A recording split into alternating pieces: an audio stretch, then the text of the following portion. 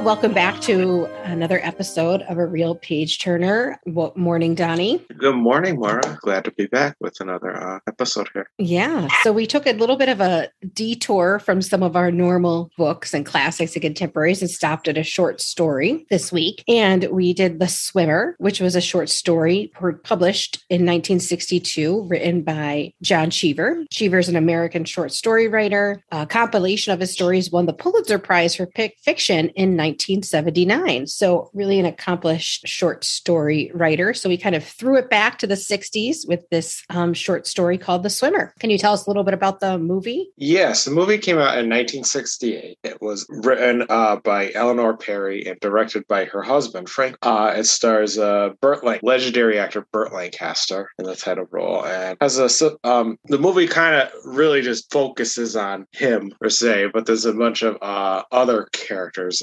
swimming in and out of the plot. The actors include Janet Landgard, Janice Rule, and actually a very early appearance in a small cameo by Joan Rivers. So it wasn't a huge success. I can't imagine why. But it's kind of like developed somewhat of a cult following through the year, over the years. Yeah. I don't know why this wasn't successful, and I say that facetiously. But I really did kind of enjoy this short story that follows the protagonist, Nettie Merle, who is, at a pool party with some of his friends, and they're having discussions about, how much they drank too much the night before, which kind of sets the scene that they're a party crowd. And then he just kind of decides he's going to swim through neighbors' pools across the county to get to his house 8 miles away, where he says his daughters and his wife are, and he names this trail, the pools that he's going to follow after his wife Lucinda. And he kind of abruptly leaves this party, and we're taken through the different pools that he stops at, and you get clues to what's going on in his life on the way, and the different people he encounters at his neighbor's pool. So I think that's kind of the synopsis of the story, and it kind of ends in a way there.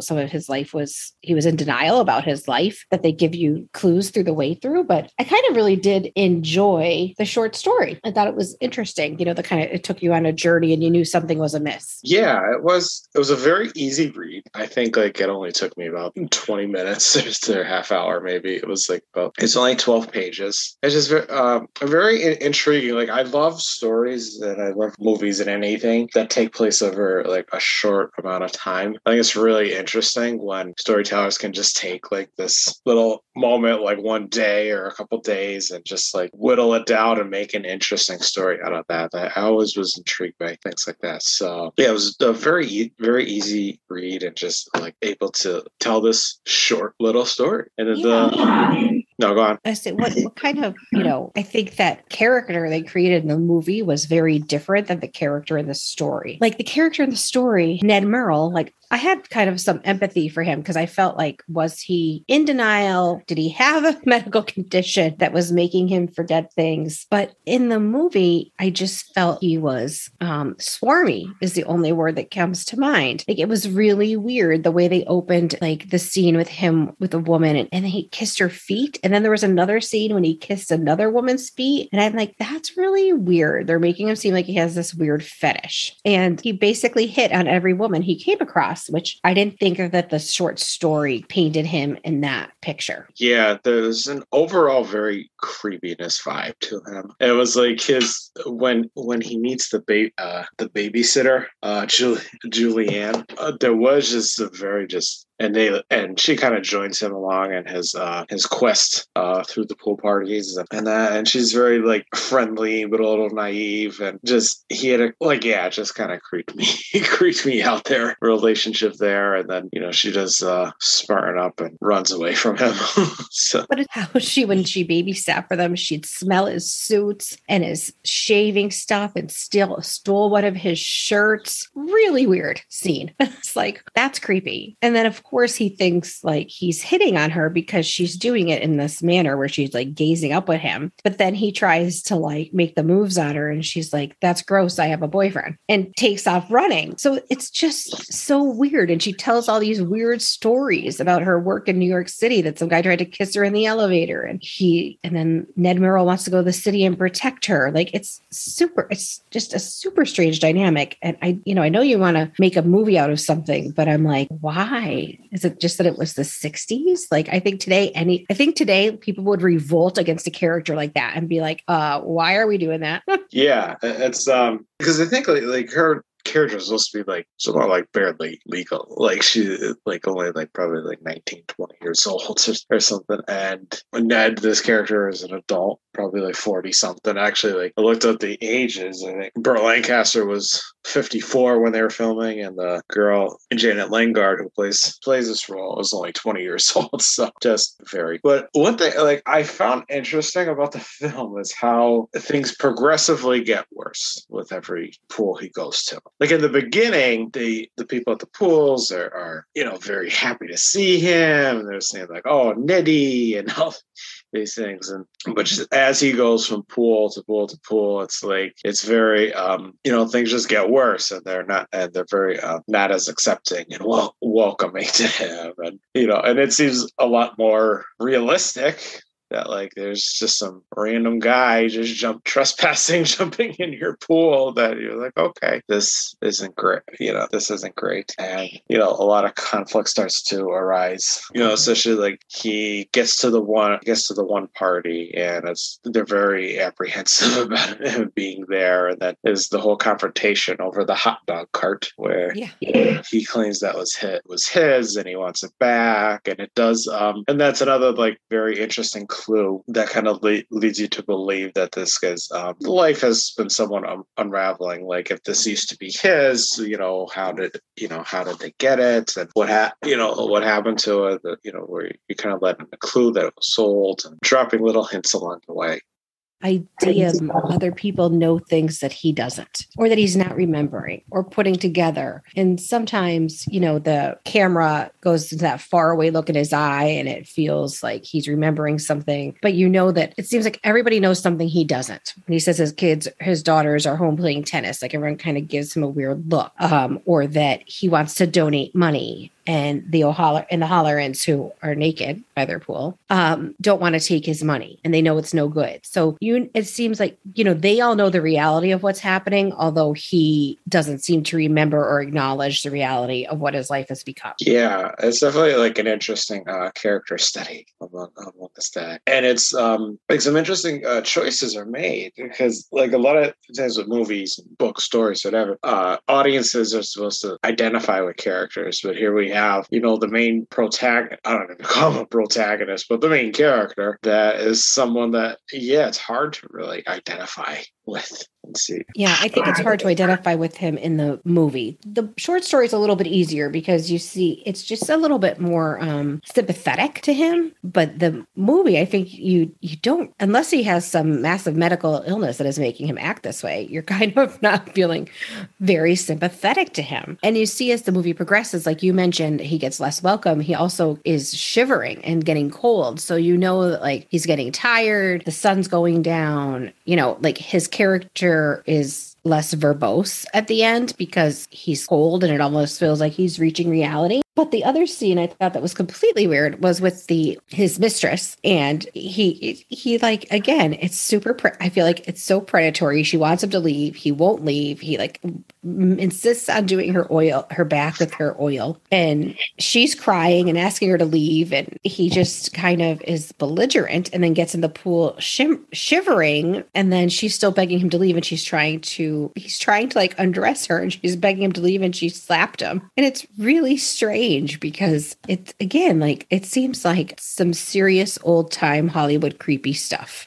And and then he has a hard time getting out of the pool because he's, so tired and fatigued that, he can't just hoist himself out of the pool like he was the whole time. He has to use kind of the steps, or he's like, very struggling to get out. Yeah, it almost seems like though his like struggling with getting out the pool and being cold and shivering is kind of like some kind of like an allegory for what's going on in his life as he's getting progressively worse and worse and worse. And that scene scene, like I thought, like I was very impressed with the performance by Janice Rule on that. I think like she made, her role is essentially just that one scene, and it's this, I thought she did a fantastic job. And it's kind of funny. I was reading about her last night, and that she actually became a psychotherapist, earned a PhD and everything. So I wonder if she got some inspiration when she was in this film.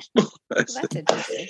I thought the story was interesting, that the movie was good. Like, we don't really see in the story a lot about Ned's wife, Lucinda. Like, we hear her referenced and the daughters, but they're not really developed. And in the movie, I feel like they try to either build a little sympathy for Ned by giving us insight to the wife, right? Like, he says she's very, like, she's uphill and she only needed the best. And it almost seems like she was draining him of money. Like, she was the president of this and the president of that. And then when he talks about his daughters, he said, they were let run wild and drunk to wreck cars, right? So it's really weird. And the woman says, like, he calls the woman, he says the people are saying this to her, they're a liar. And she says, well, your girls laughed at you all the time, like behind his back. And so, like, you don't know, I guess, in this, where he created this vision of his daughters home playing tennis and living this life of luxury, and that there's daughters who were raised wild and had no rules and made fun of them. Which one is the reality? Because you really don't know. Yeah, it's it's very intriguing. Like, some different choices were made in regards to that. I agree with that. It's very, you have these like just another, like, the air of mystery around different characters and the little clues along the way. And some of the things I found interesting is that, like, some of the little clues I picked up on, like at the one party when the one gentleman is talking to Ned about a job of some sort. So, like, it kind of lets you in that he's maybe down on his luck, like needs a job, and Ned just kind of rebuffs him. And then other ones, like even at the parties where he is accepted, a lot of them talking about how they haven't seen him and that. So it's kind of like he's been cut out of the social circles he was accustomed to. So it's very it kind of like these characters is kind of like a fall from grace. It's kind of like kind of like a less funnier Schitt's Creek or something. Yeah, and in the short story, when he interacts with the Hollerans, Mrs. Holleran says to him, "We've been terribly sorry to hear about your misfortunes, Nettie." And he's like, "My misfortunes? I don't know what you mean." And they say, "Well, we heard you've sold the house and that you're poor children." And he says, "I don't recall having sold the house, and the girls are at home." And so this is like one of those times where in the short story, like, you see, like, you do have some sympathy for him, because obviously he's not in reality. And he's still in this delusion in suburbia that, the girls are at home and everything's hunky dory, and he's, still has this house, so the main character is still living in this fantasy world of suburbia, but really his life has changed and he's not come to terms with that. Where I feel like you don't get that sympathetic in the movie. Like, they're more antagonistic to him in the movie and not as sympathetic.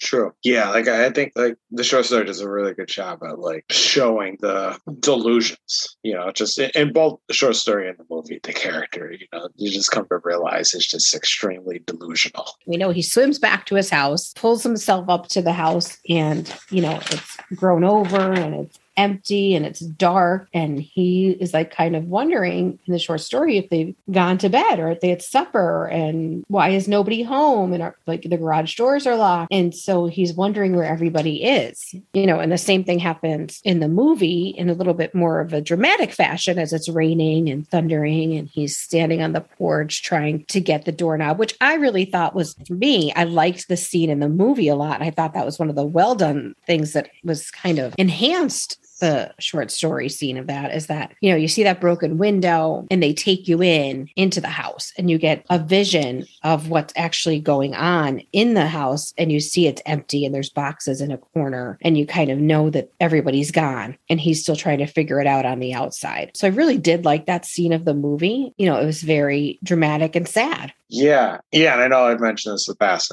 episodes, and it's like, it's a very a good example of show don't tell, like that, the were able to set up and show, like, the destruction of the house is gonna be like a metaphor for the destruction of his life. And I like they showed, like, he mentioned frequently about his daughters playing tennis, and then you see the tennis court is in disarray, and just very effective. And then, like, I like to get at the end with him, like, trying to get in and trying to turn the doorknob, and just ending like that was very artistic choice there. I think it was effective. The delusions and the destruction of his life comes to a head. It kind of like lets me wonder, it's like, okay, like, what's gonna happen with him? Is this guy is he, like, homeless now? Like, what, like, where did he come from? Where did he go? Where did he come from? Cotton Eye Joe there. Like, where's he gonna go now?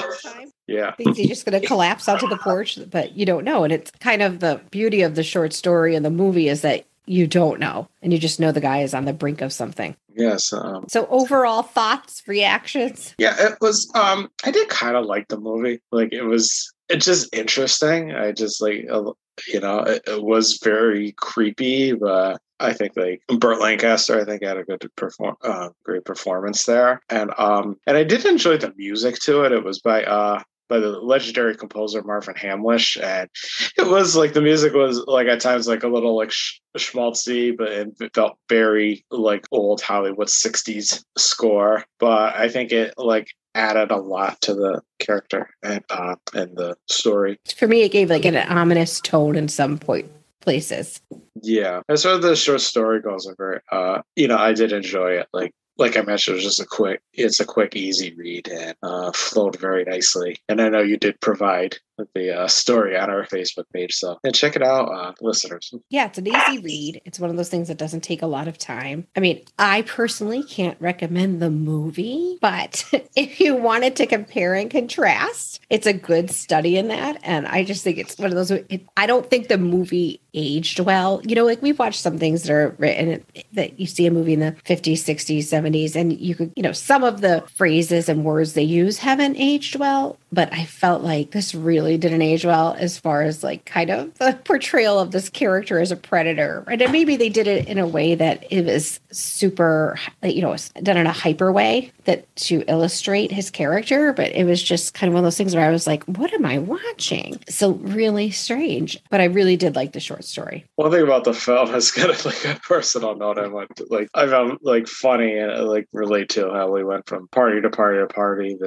and things got progressively worse. It reminded me when I was in college, there was one time we went, not a pool party, but just going from parties to parties. And we had a friend who had a friend at one party, so we went to that one. And then with each party, I got knew less and less people there until by the end of the night, we were at one that was completely, like, I had no idea. We almost had no idea who anyone was there. And I know my parents are listening. They may have some thoughts about this with me, but it was a long time ago, Mom and Dad. But that's what it reminded me of, this movie. So I made it out alive. I'm okay. Good. Well, this was an interesting one. I think we'll come back to some more contemporary things in the next few weeks. But it's good to have a break to read a short story. And, I think people miss out on some of that, being focused on reading so many books that they miss some of the, quality short stories that are out there. And I think this is one of them. Yeah. So till next week, thanks everybody, and keep reading. And keep watching.